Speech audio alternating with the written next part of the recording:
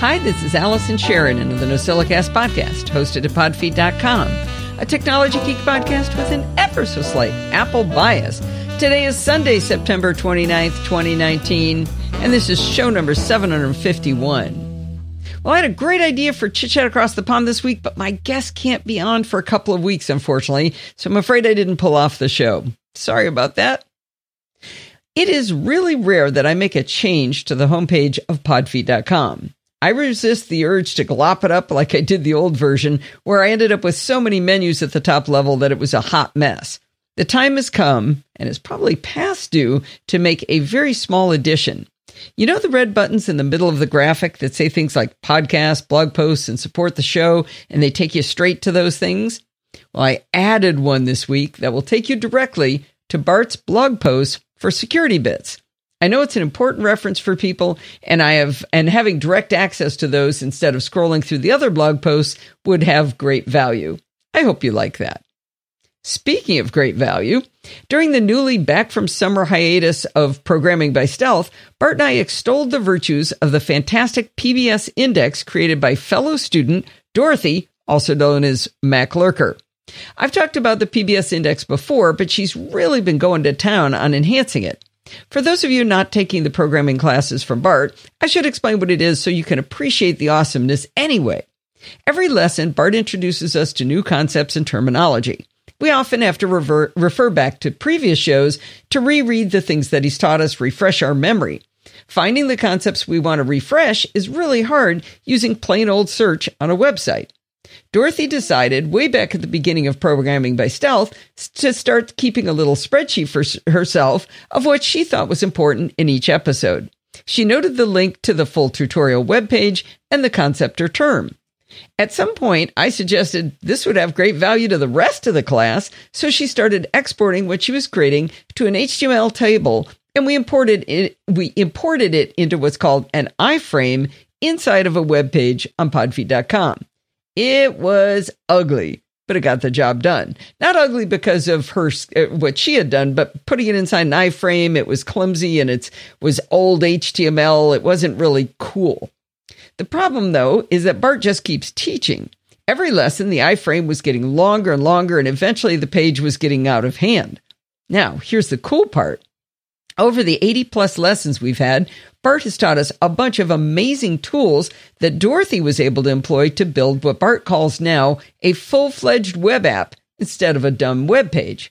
Dorothy made the PBS Index really pretty using the Bootstrap utilities that she learned, in particular the Bootstrap Data Table Library. She also put the data into a JSON file, which she was able to access using Ajax to import to the page. All stuff she learned from Bart in Programming by Stealth. She was able to make it a responsive design by using even more concepts that Bart taught us. Now the PBS Index is a gorgeous thing to behold, and more importantly, it responds instantly as you start to type a search term, filling in the page only with the lessons that might be what you're seeking. Bart and I both decided it's finally worthy of its own URL. On Bart's site, if you're looking for it, simply go to bartb.ie/PBS Index. If you're on mine, go to podfeet.com/PBS Index. You know everything good starts with podfeet.com, right? podfeet.com/PBS Index. And while I was at it, since I had just made a change to the homepage of podfeet.com, I decided that if you know how you can scroll down to the icons for the podcast, one of them says Programming by Stealth and has a little description of the show. Well, right in there, I put a link directly to the PBS Index. Now, Dorothy wanted her face and, picture of her there and maybe some shining lights, but, her head's going to get all swole up if I do any more. Anyway, I don't want to hear any excuses for why you can't find something in the Programming by Stealth show notes. I know there's a lot of articles online right now about the new night mode from Apple on the iPhone 11 Pro, but I simply can't resist the temptation to throw in my 2 cents. My good friend Pat Dengler pinged me and asked if I'd like to do some night shooting with her with our new phones. We went down to the beach and played around near, on top of, and under the Hermosa Beach Pier. We got there around 8 p.m. and the sun had gone down around 6:50 p.m., so it's full on dark. We brought a couple of Joby Gorilla Pods and iPhone mounts so we could get the full effect of night mode. I purposely didn't read anything about night mode ahead of time because I wanted the fun of figuring it out on my own. It took Pat and me a while to figure out exactly how it works. First of all, you don't choose night mode. It chooses to go on when there's not enough light, much like an auto flash mode would. Technically, you can enable it in highlight situations, but we'll skip over that for now. When the camera is in night mode, you'll see an indicator of a number of seconds. Night mode automatically sets that number based on how still the camera is. If you're hand-holding the phone, night mode will show 3 seconds as the longest exposure. If you've got the phone in a tripod, you'll see much larger numbers, depending on the stability of the base for the tripod. I didn't note the maximum, but it's more than 20 seconds, maybe 30 seconds. It's pretty long. Now, the dial allows you to change that exposure time to something shorter. So if it says you can do 20 seconds, you could change it to 10. But if it says you can do 20, you can't turn it up to 25. You can actually dial it all the way down to 0 to disable the feature. Now, I've been calling this number of seconds exposure time, but that's not technically correct. The exposure isn't 3 seconds or 10 seconds long. It's 3 1-second exposures and 10 1-second exposures. The processor in the phone then stacks these images on top of each other and combines them into one photo. This used to require high-end photo software like Affinity Photo or Photoshop, but now it can be done right in your phone. I do have to admit I didn't figure this out until I got home. I wanted to see all the EXIF data to check how long each exposure was to judge which one looked best, but all of the photos I took all night showed a 1-second exposure. The stacking concept has some huge advantages and explains why the photos with longer times look so much better than the shorter ones. With stacked images, the processing will reinforce any parts of the image that is unchanging, and the changing features will not be amplified. So in low light, image sensors create noise in your images. I'm sure you've seen this yourself. A low light photo gets really noisy looking. Since this generated noise is random, it changes from image to image. If you stack enough noisy images together, this noise that's changing from shot to shot will actually disappear or kind of blend out. I took 2 shots from under the pier looking out at the ocean. One shot exposed at 3 seconds and one at 20, and the difference in the 2 photos is remarkable. The 3-second shot isn't terrible, but if you zoom in at all, the ocean waves look kind of crunchy and the sky is very displeasing. In the 20-second version, the sky is much smoother and the ocean waves have turned into that cool creaminess that you get with long exposures. Another thing to note is that the 20-second shot isn't actually brighter or overexposed in any way, but the quality is so very much better. I put both photos into the show notes and link them to high-resolution versions so you can pixel peep these for yourself. Now, keep in mind as you look at these that they were taken an hour and a half after sunset. It's truly remarkable. I also put a little video in the show notes of what noise looks like and how it is changing, but you can do this yourself. Take your phone and cover up just lay it face up and have the camera looking at the back camera.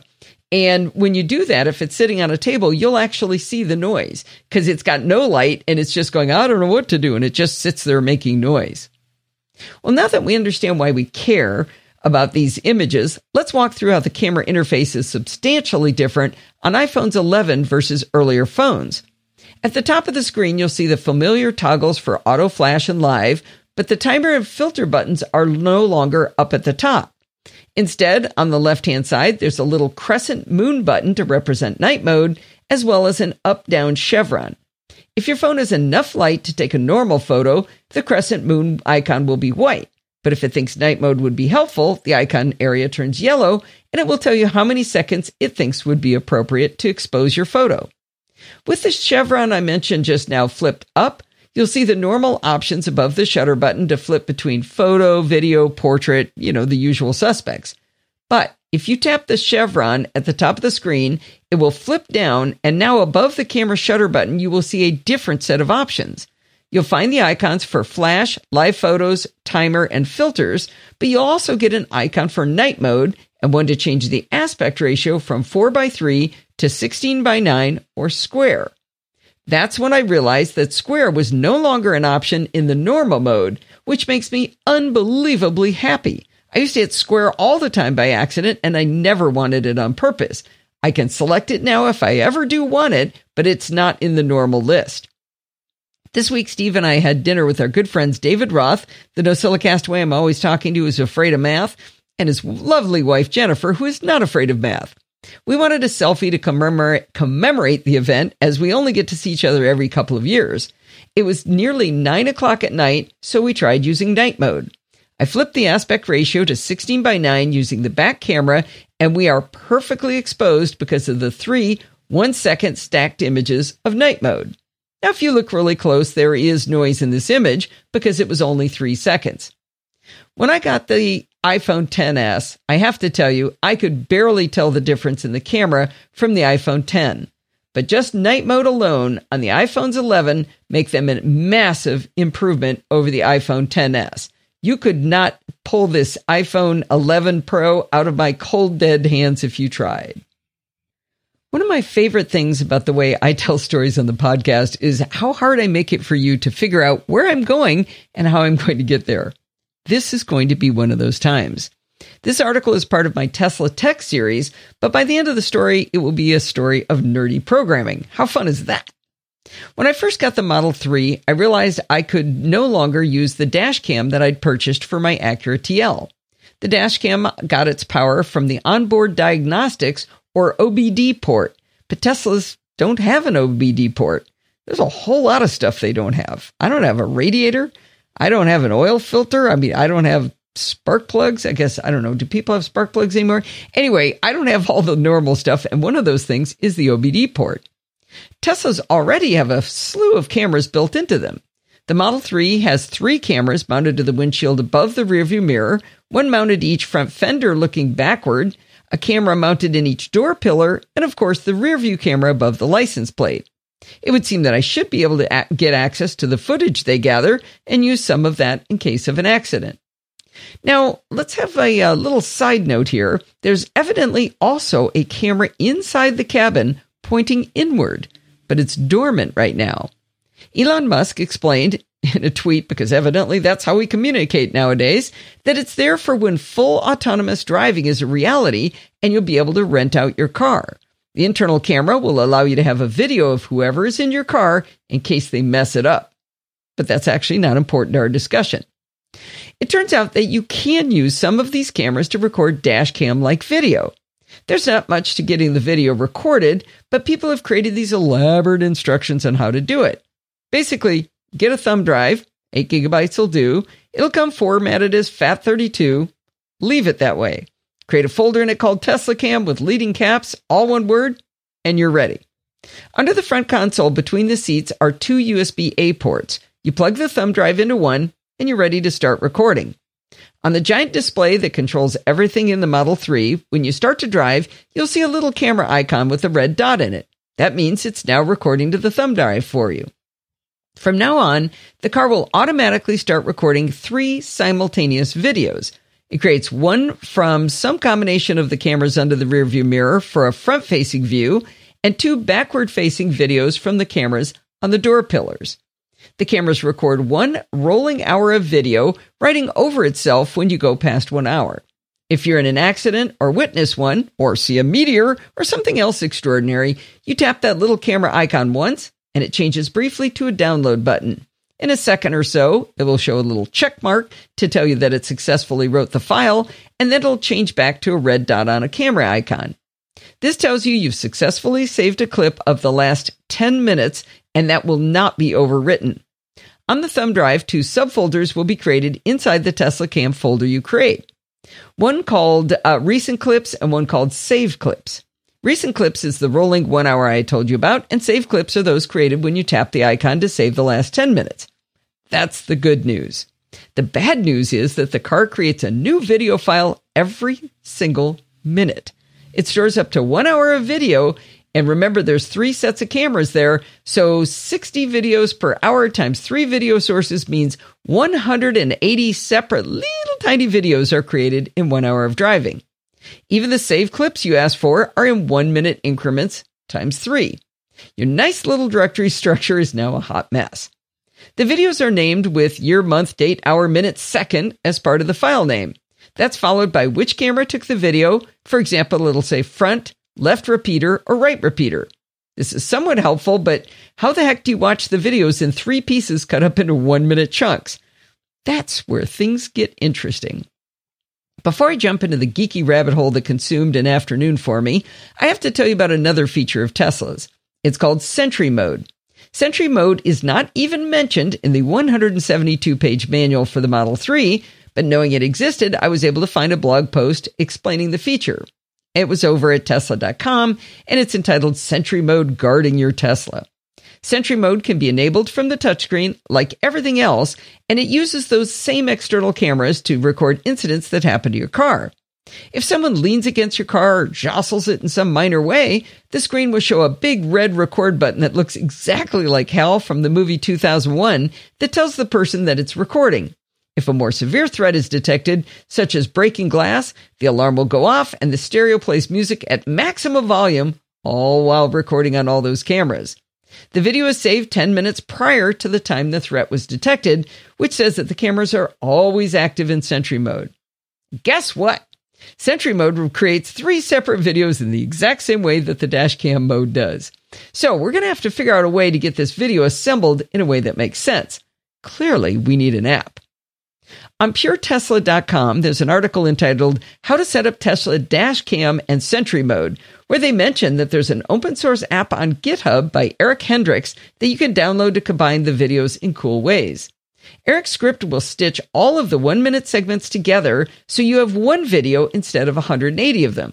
It also stitches the 2 rear-facing videos together with the forward-facing camera, giving you a full view of whatever was happening.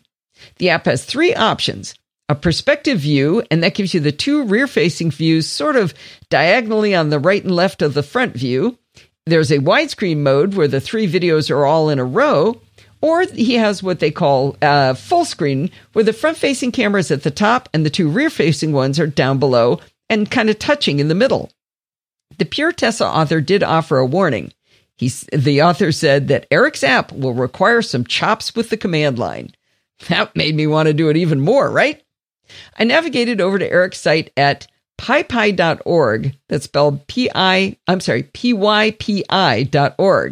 And I found the download link to the application for Windows and Mac. The link for the Mac was to a nice little disk image file. Inside the DMG, it invited me to drag an app called Tesla_Dashcam into my applications folder. I double-clicked the app, the terminal launched, and then I got a notification in the upper right of my screen that Tesla Dashcam had found the correct folder on my thumb drive. Remember, we had to have that correct folder suggested or created already. It then gave me some glop about processing clips that spit out on the terminal, and eventually it said it was completed. Well, wait a minute, what just happened? I thought we were going to have fun on the command line. I opened the README file and learned that the app should have created a folder inside my movies folder called Tesla_Dashcam, and my video would be in there. While I was disappointed that I hadn't gotten to fiddle around in the terminal at all, it was pretty cool to see the video stitched together with the front view on top and the back view side by side showing full coverage. But then I noticed the 2 rear-facing images were mirror images of what they should be. Everything was backwards. I started reading the README file some more and learned that there are a ton of modifiers you can add to the running application if you run it from the command line. Woohoo! Let the Nerdfest begin. This is the actual point of this story. The script is written in the language Python. I do not know Python. I don't know anything about Python other than how to spell it. Some people may have run away at that point, but it sounded like the best fun ever to me because I don't know anything about it. You see, the instructions they gave us were simple. It said, Python has to be installed as well. I recommend that, in that case, to install the package from PyPy using pip to ensure that all the package requirements are met. All right, Python from the package from PyPy using pip. Totally follow that, right? Well, I did find a site, and you're going to love this, pip.pypa.io, with some detailed instructions. But let's take a pause for a moment. You may be yelling at your devices right now that Apple includes many programming languages in macOS, so I shouldn't have to install Python. While that's technically true, for some reason Apple has chosen not to update the programming languages it includes. macOS Mojave, for example, comes with Python 2.7, but the current version is 3.7.4. The Tesla dashcam script requires something above 3.4, so I need the current version. I followed the instructions about PyPy using pip, but it wasn't entirely clear to me whether I'd actually installed Python at that point. By the way, to find out what version you have on your Mac, you simply type into the terminal which space Python. You can do that with any of the languages. Anyway, when I typed which space Python, it was still reporting Python 2.7, even though I thought I'd installed 3.7.4. I decided to install from the command line using a utility called Homebrew from brew.sh. Luckily, I already had installed it on my new compaved Mac because I was doing some other development stuff earlier in the week.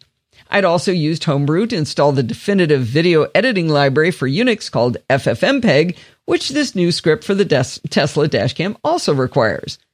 But after the Brew install of Python 3.7.4, which Python was still saying Python 2.7. It became obvious to me that while I may have successfully installed Python 3.7.4, Python 2.7 was the default version macOS was going to insist on using.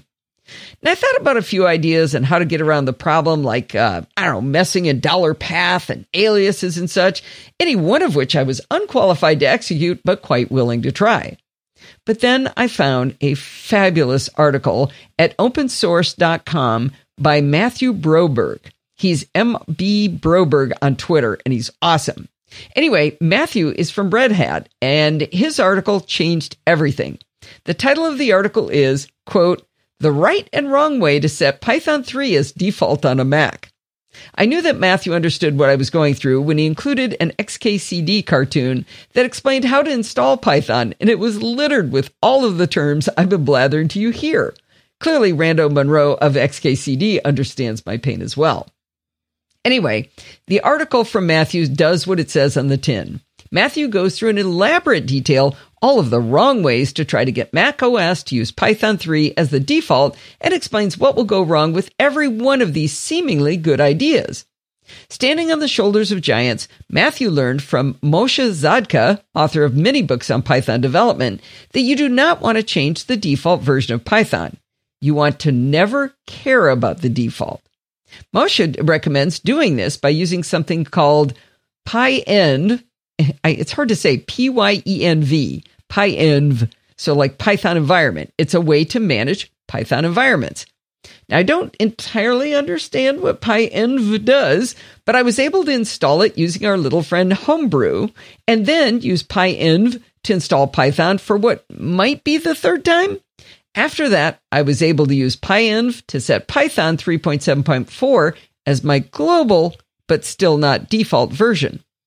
There was one last command I had to enter into the terminal that looks like absolute gibberish to me. I took this one 100% on faith that it wouldn't cause anything to explode on my Mac. I put it in the show notes in case anyone wants to let me know what it says. The only thing I do know is that it put some stuff into my bash profile, which I had to create for this to work. I also realize I will have to move this to my ZHS profile when I switch to macOS Catalina when it comes out. The good news is that after all that, I was able to type which space Python into terminal and it would finally say 3.7.4. Huzzah! We're only one command away from being able to play with the dashcam software. I already had the Mac application and I did the auto creation of the dashcam video in a format I didn't favor. I didn't like the way it was. Remember, the images were mirror images. Now I needed to download the binary version of Tesla_dashcam. I executed that little maneuver with our new friend Pip, with pip install Tesla_dashcam. Now we can finally play with the video sources. Now remember about 3 hours back, I told you about putting in the pre-formatted thumb drive with the folder Tesla dashcam in the car, and it will record up to an hour video in 180 tiny little segments? Well, to run our shiny new Python script in terminal, you simply type Tesla_dashcam.py, showing it's a Python script. It will run with the default settings just like the Mac app. By the way, I suspect the Mac app is an automator script with a bash shell inside it that just runs this script. I should check into that. Maybe I can edit that. Anyway, we want to get fancy and change those default settings. The help file, which you can get to by typing Tesla_dashcam -h at any time, shows a vast list of parameters we can specify. The main thing I wanted to fix was the fact that those two rear-facing cameras were mirror images of what they should be, and they were swapped in location. To correct this, you simply include the parameter --rear, and it puts the rear cameras in their logical places, and they're no longer mirror images. Once I had this corrected, I realized that the two rear-facing cameras actually slightly overlap, giving you 100% coverage looking backwards from, say, 6 feet behind the car. That's pretty amazing design since the cameras on the fenders barely stick out at all from the sides of the car. You can also add a parameter of --layout space widescreen, and now the front-facing cameras in the middle with left and right cameras on either side, all in a straight line. After I went to all the trouble to make the widescreen version, I realized it's actually much more viewable to have the two rear-facing cameras on the bottom as in the full-screen default. You can change the scale of the video. It's 1/2 by default in full screen. You can change the quality of the video, and you can change the compression speed. Now, the defaults are probably fine for a quick perusal, but if you're trying to pull out the license plate number of the joker who rear-ended you, then being able to have the highest quality video possible is essential. Not that that hasn't happened to us twice. There's a lot more parameters to play with if you want to have the same kind of nerd adventure I went to on this week. The bottom line is that I had a blast figuring out how to install Python, how to install the script, and how to configure it. And while I'm proud of my little self for figuring this out, the important thing is that if I remember to keep a thumb drive plugged into my car all the time, I'll have a way to retrieve high-quality video from the plethora of cameras on my Tesla Model 3.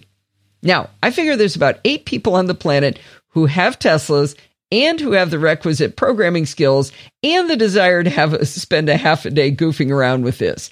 I hope at least one of those 8 people on the planet is a Nosilla castaway. Now, after I did all of this work and after I wrote all of this up, this week Tesla offered us an update to the new version 10 of the control software. It includes some nicely terrifying options like advanced summons, which lets you have the car drive you in a parking lot. Yikes. We'll test that soon. Anyway, but it also added 2 new features to the dash cam. It now puts the Sentry Mode alert videos into a separate folder, and it has another new folder for the rear-facing camera, the one you see when you want to back up. Now, I'm not sure why they didn't have that before, but they do now. I'm going to have to check with the developer on whether they're planning on capturing that video too with this cool new app. Also, with the new bandwidth flying around in these cameras, the car says my brand new thumb drives, I bought 5 of them, are too slow. I paid nearly $3 a piece for those. You know, it's telling me it has to be faster than 4 megabytes a second, and I tested them with Blackmagic speed test, and it says they're like 6 or 7, read and 30 write, or I might have that backwards. Anyway, I'm not sure why it's not working, but now I have loads more nerdy stuff to do. I talk a lot about the value of the Amazon affiliate links as a way to support the show. Did you know that anything you buy immediately after following one of my Amazon links also helps the show? For example, I could put a link in the show notes to the new Kindle Paperwhite I bought recently, and if you click the link, but you go buy dog treats instead in the same session, a small percentage of your doggie's joy will go to help the podcast. Or maybe you click the link to the Greenies dog treats I just bought on Amazon, and in that same session, you buy a Kindle Paperwhite. Now the e-reader joy will go to help fund the podcast. See the glorious symmetry? Anyway, I thank all of you who do your shopping at Amazon through these portals of joy that I make for you. Yeah, Katie here, and I'm definitely a geek. As I'm crazy, and this has been confirmed by Allison herself, once again this year I have been running all the betas. Well, except for watchOS, because I no longer wear an Apple Watch. I give Apple 100 of my hard-earned hoonyackers every year for a developer account, partly so I can sideload iOS applications which I write for personal use in class, and partly so I have early access to beta software. Now, sure, I could wait for public betas and such, but the cost is worth it to me to live life on the bleeding edge. Except this year has been, well, rough, to say the least. I've been running betas for years, but this has got to be the worst set of betas ever, by far. iOS 13 and iPadOS 13 have just been incredibly unstable. Usually the first month or two of betas after WWDC are rough, but usable. And by August, things have usually settled down, meaning that, quirky bugs aside, there are no showstoppers which prevent me from working. Now, to be fair, in the early betas this year, there was a really nasty AirPlay mirroring bug on iPadOS. But since this same bug has surfaced in the past, I knew how to work around it for a while, and it was fixed by August. But here we are in late September, and stability is nowhere to be found. My iPad Pro and adorable new iPhone 11, both on 13.1, continue to spontaneously reboot or even kernel panic at least a few times per week. And while I'm used to this by now, the not so crazy ones of you out there who stay far, far away from the fast lanes of the beta speedway may be less patient and less tolerant of iOS 13 and iPadOS 13 as they stand currently. Therefore, my recommendation continues to be to wait as long as possible before updating, or at the very least, wait until 13.2 is released. Now, 13.1.1 is already out, and while it seems to fix some bugs, as Allison can attest to, there's still plenty of wonkiness left. And with the exception of new hardware and security fixes, there's likely no reason to rush into upgrading. After all, for most people, it is a one-way street. But if you do decide to upgrade, I implore you to make sure that iCloud backups are current and perhaps even make and archive a backup using iTunes before hitting that update button. Link in the show notes about how to do that. And if you can wait for 13.2 or even 13.3, I believe that you'll be happier with the overall quality of the experience. And above all else, I would strongly urge you to be cautious about upgrading to Catalina. Catalina has been, frankly, a mess. My MacBook Pro continues to have spontaneous reboots and hibernation issues, and while the problems have been less infrequent since the last beta, there are still more bugs to be worked out, especially when you couple these issues with compatibility issues from apps yet to be updated for 10.15, not to mention the loss of 32-bit application support altogether. Now, yes, I know, it's a beta. But I say all these things to you not to bash Apple or to spread negativity, but rather to give those of you out there who want and need your Apple devices to continue working smoothly a reason to pause and reflect on whether or not you need to rush out and download the latest shiny. This year's beta cycle is very, very different than any beta cycle in recent memory. And besides, we're fast approaching the time when it's soon to not be a beta. So unless Apple pulls back the curtain and reveals a magically stable suite of operating systems, well, winter and the point releases are coming. And the advice that it's best to hold off especially applies if you are the owner of a Mac with a T2 chip. Which leads us to the grand tale of my recent trip to the Table of Sadness, trademark Podfeet Podcasts 2019. As usual, I've been running Catalina since day one. Yes, I'm crazy, but it's fun, even when it doesn't quite work right. But one habit I've gotten into is my annual macOS Nuke and Pave just before the final release. Every year, I move all my files off of my beta Mac and downgrade to the previous version of macOS. It clears out the cruft and makes things sparkly again when I upgrade to the final release. It's a song and dance I know all too well. Use Command-R to enter recovery mode, and from there, erase the drive and reinstall. At this point, Bob should be my uncle, but alas, Bob quickly became more like that relative during the holidays who eats all the good stuff at dinner and falls asleep on the couch for a week and a half. Or something. Anyway, I attempted the Mojave install multiple times, but every single time, just before reboot, it would display an error message akin to, "This computer must be connected to the internet to continue with the installation." Okay, well, sure, that's weird. After all, it had downloaded the entire installer from the internet, but failed at the very last second. Time to go to my backup method, booting from a Mojave installer USB. Except this too was a failure. Every time I tried holding the Option key on startup, the USB was there, but unable to be selected. As this is my 2018 Mac Mini with the T2 chip, I thought perhaps the setting to allow booting from external media was disabled. But since I had already wiped the drive, I was unable to change this setting in recovery mode. Okay, time to go to the mattresses. Internet recovery. Alas, even tried and true Option Command R led to the same internet required error. Eventually, internet recovery even refused to connect to my home Wi-Fi. I even tried tethering to my iPhone with no luck.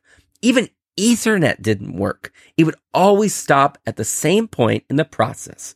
Since even internet recovery was failing and USB boot was locked out, I began to suspect that this was perhaps a problem with the T2 chip. I found instructions online on how to place the Mac Mini into DFU mode, which allows you to use Apple Configurator and a second Mac to make low-level changes to the system and hopefully restore things to working order. Except this also produced a baffling message. The OS install could not be authorized for this device. The build may not be approved for production installs. The OS being referred to is BridgeOS, which is a low-level OS running on all Macs with a T2 chip. It was at this point that I started to search around online for any information about downgrading from Catalina to Mojave, and this was where I knew I was in trouble. I found many folks warning that attempting such a downgrade would effectively result in a bricked Mac. If you're curious about the details, there's a link in the show notes, but suffice it to say, as best I could tell, my Mac Mini was bricked. And side note, can you imagine a world where Macs can no longer be downgraded to the previous macOS version?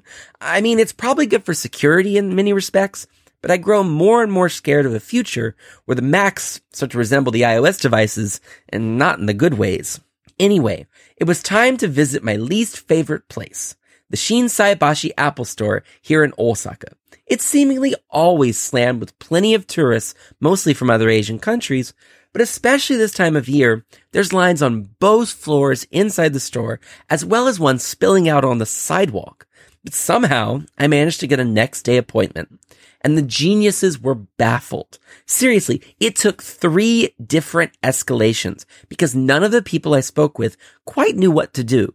I explained my situation in detail, and while they understood the gist of what I was talking about with BridgeOS and whatnot, they also kind of looked at me like I was speaking a foreign language. Well, I mean, we were speaking in Japanese, but this is Japan after all. I should point out that the third genius who came to help me was not my little friend. However, he was also not my little friend. What I mean is that throughout the entire process of waiting for diagnostics and reattempting internet recovery, there was no small talk. Now, to be fair, this is simply a cultural difference. By and large, customer-employee relations in Japan are incredibly scripted and forced, and deviating from the script, especially when speaking in Japanese, tends to leave a sense of uncomfortableness and insecurity in the air. So we sat there for about 10 minutes in complete silence. Anyway, this was the point at which I began to feel like maybe I should be the one behind the Genius Bar instead of sitting on the stool. Yes, we still have Genius Bars.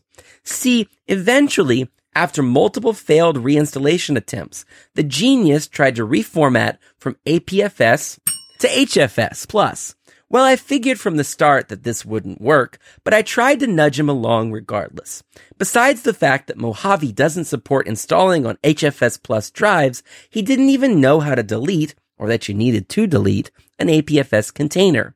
Actually, I don't think he even understood the concept of APFS containers not being like traditional partitions. And if you'd like to learn about that, there's a link in the show notes. I tried to subtly explain this to him, but he just kept trying things that were wrong. It felt like maybe, just maybe, I was being dismissed. This happens quite often here, to be honest, and I'll avoid detailing all about how women, especially geeks, are treated in Japan. But suffice it to say, computers and technology are, by and large, seen as a man's hobby. I mean, the tech magazines here still have female models in revealing outfits sprawled on their covers and pages in 2019. But I digress. In any event, eventually he went to help other people and I went to work. I grabbed the keyboard and fired up Terminal. With a simple disutil command to delete container, I had a working HFS Plus partition by the time he came back. Now, it wouldn't install Mojave, of course, but at least he could check that box off his list. Well, we both agreed that we were out of options, and since they don't appear to fix Macs in store, it looks like it was off to the repair center. He showed me a work order quoting 2 weeks and 360 hoonyakkers. I started to protest and explained that if that was the case, I'd rather just wait and see if the final version of Catalina fixes the firmware install not being authorized issue. I mean, once it's officially released, BridgeOS should be authorized for install, right? Anyway, he quickly fixed the work order and showed that it was indeed covered under warranty, and so off went my Mac Mini to the repair center. Oh, and it was during this work order section that he finally decided to throw out a few small talk questions. Of course, he went with the obvious and safe questions, such as where are you from and how long have you been in Japan? Too long was my answer to the latter. In the future, I hope he'd try asking more original questions, like if I'm liking that shiny new green iPhone 11 which has been sitting on the counter for an hour. I am. Or what my favorite ice cream flavor is. Mint chocolate chip from Family Mart or green tea for the record. Or at the very least, maybe try ignoring my ethnicity and gender and just try having a conversation with the next geek girl like me who walks in. They do exist, right? And thankfully my Mac Mini is covered under warranty, so they fixed it for free. Actually, in the time between when I wrote this piece and I've actually gotten around to recording it, Apple has shipped my Mac Mini off to the service center, swapped the entire logic board, and overnighted it back to me. Talk about service. There are perks to living in Japan, and I suspect that even if it had been out of warranty, this may have been covered regardless because it seems like it was an error with Apple's software as opposed to anything I did. And I'm not the only one who's having these reports of bricked Macs, so just be careful. Tuesday night to Saturday morning really isn't that bad for a repair, but still, these are the pitfalls and perils in the beta lane. And while I don't think you'll have as rough of an experience as me, maybe, just maybe, you should stick to the tried and true, reliable and released software for the time being. 以上、Katie でした。バイバイ。I love everything about that story, Kaylee. I love the learning the culture stuff about the way women in tech are looked at, which is not a good thing, but I love learning about it. I love how incredibly nerdy you are, why you had to do this in the first place. Of course, I loved your use of the Table of Sadness, trademark NoSillicast. Everything about it's great, and I love that the end of the story was that you got it fixed for free. So that's the best story ever.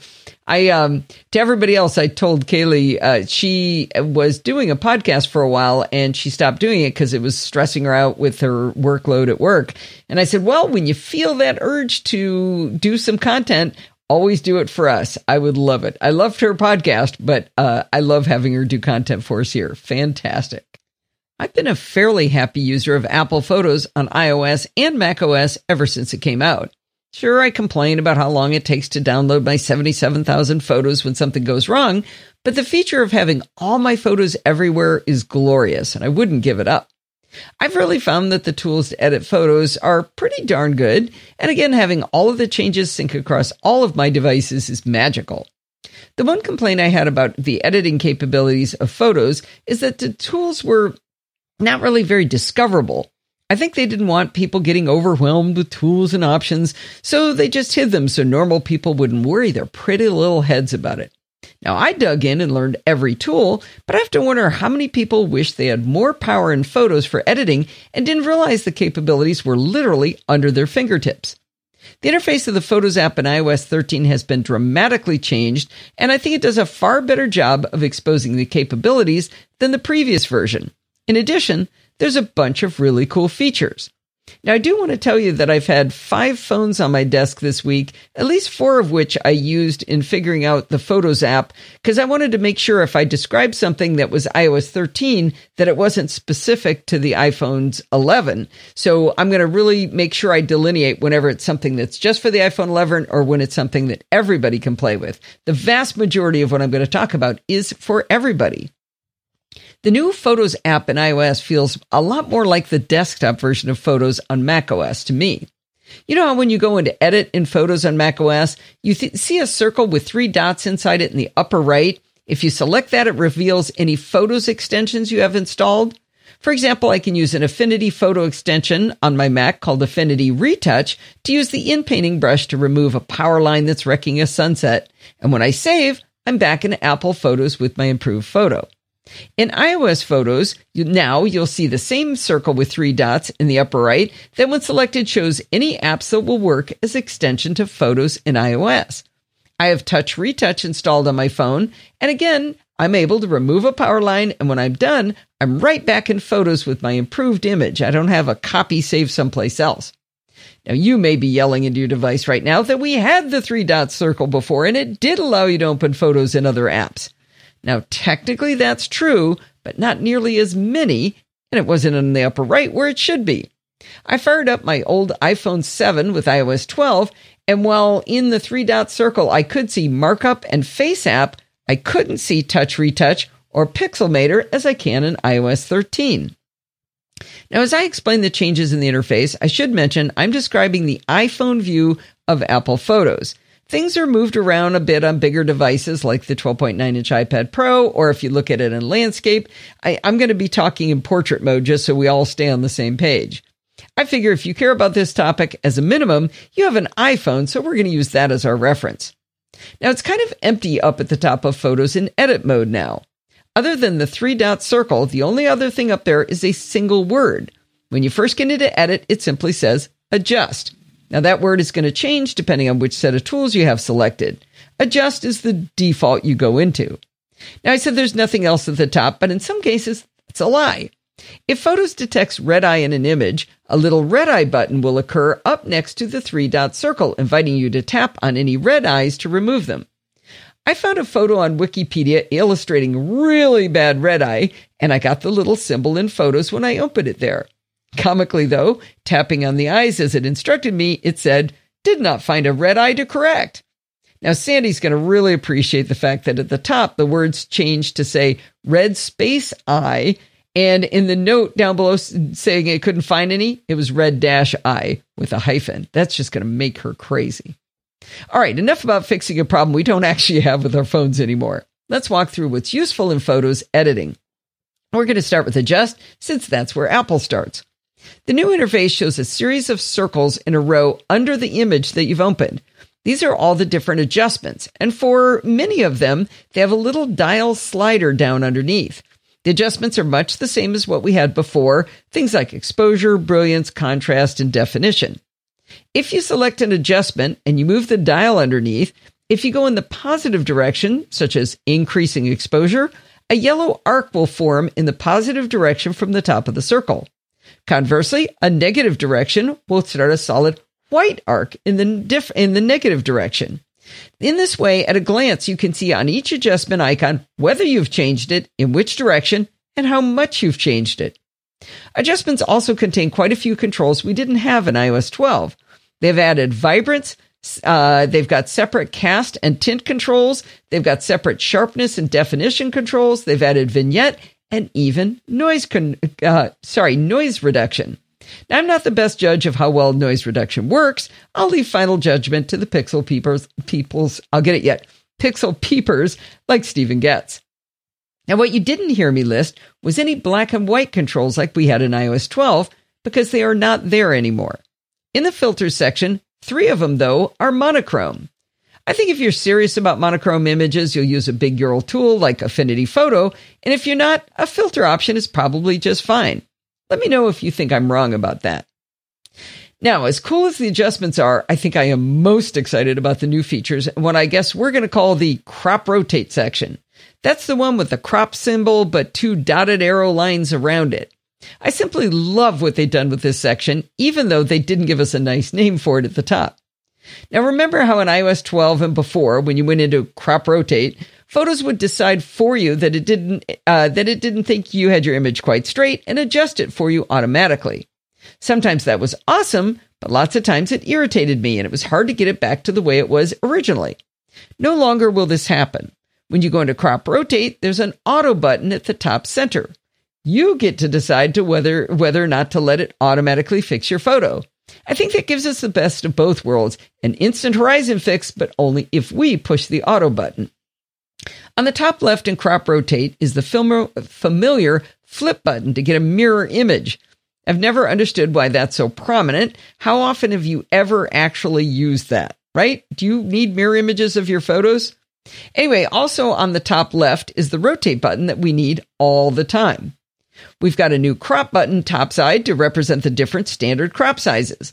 When selected, the menus under the image change to show you the original, freeform, square, 16:9, and on down the line, and then you've got portrait versus landscape buttons revealed along with those sizes. Now, on iPhones 11 only, the camera app has changed in layout. I don't want to get buried in the details of it or I'll never finish telling you about photos, but now instead of a slider to go from photo to square, along the bottom are all of the options for flash, timer, filter shots, along with an aspect ratio button. This button allows you to choose from square, 4:3, or 16:9. Now, first, since I only found this option on the 11 Pro and not the 10S, I assumed 16:9 had something to do with the ultra-wide lens. But it doesn't have anything to do with that. It's just a different way to crop the image being captured by the sensor. In my opinion, there's zero reason that the older phones couldn't have this option, but they didn't redesign the menus for the older phones, so there's no room for it, I guess?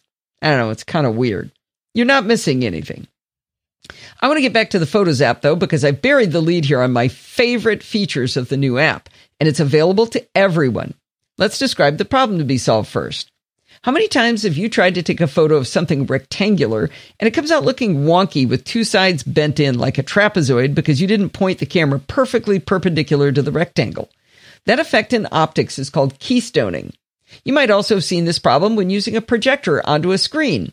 If the screen is up really high and you have to point the projector up, you're going to get that annoying trapezoid. Many projectors even have a button on them called keystoning that helps bring the sides of the trapezoid into parallel again. Well, I find that really often when I'm taking a photo of a rectangle that I'm running into this keystoning problem.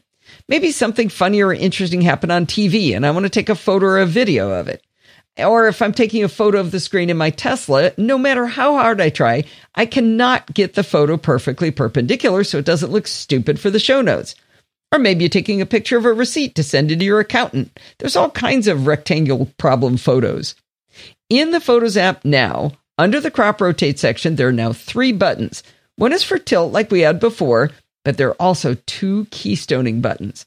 One helps remove keystoning along the vertical axis, the other one along the horizontal axis. If you open an image with a keystone problem and crop rotate, you may find that Photos automatically removes your keystoning problem. I put a photo in the show notes that I took of my Tesla screen. The one on the left is all warped and stupid looking, and when I opened it up in crop rotate, it automatically removed my keystone problem. Now, I know I said with the Horizon I didn't want it doing it automatically, but this worked so well, I really have trouble complaining about how well it worked. The bottom line here is that Photos on iOS 13 got a major update, which makes the tools much more discoverable, and the tools are more capable than ever before. The best part to me is that most of the tools, virtually all of them, are available to older iPhones as well. Everybody gets to play. And one more thing. All of the adjustments that I described can be done on video, too, even keystone removal. Well, that is going to wind us up this week. Don't forget to send your Dumbcast questions, comments, suggestions, your reviews like Kaylee did. And you can do that by emailing me at allison@podfeet.com. And you can follow me on Twitter at Podfeet. Now, we already talked about this. Everything good starts with podfeet.com. You want to become a patron of the Podfeet podcast, which is just fun to say, you go to podfeet.com/Patreon. Want to join our Facebook group? Podfeet.com/Facebook. Want to join our Slack community? Podfeet.com/Slack. If you wanted to find the PBS Index, where do you think it would be? Podfeet.com/PBS Index. And if you want to join in the fun of the live show, head on over to podfeet.com/live on Sunday nights at 5 p.m. Pacific time and join the friendly and enthusiastic NosillaCastaways. We missed you this week, Rick, but we understand you were in Maui, you're drinking Mai Tais. We'll forgive you. Thanks for listening and stay subscribed.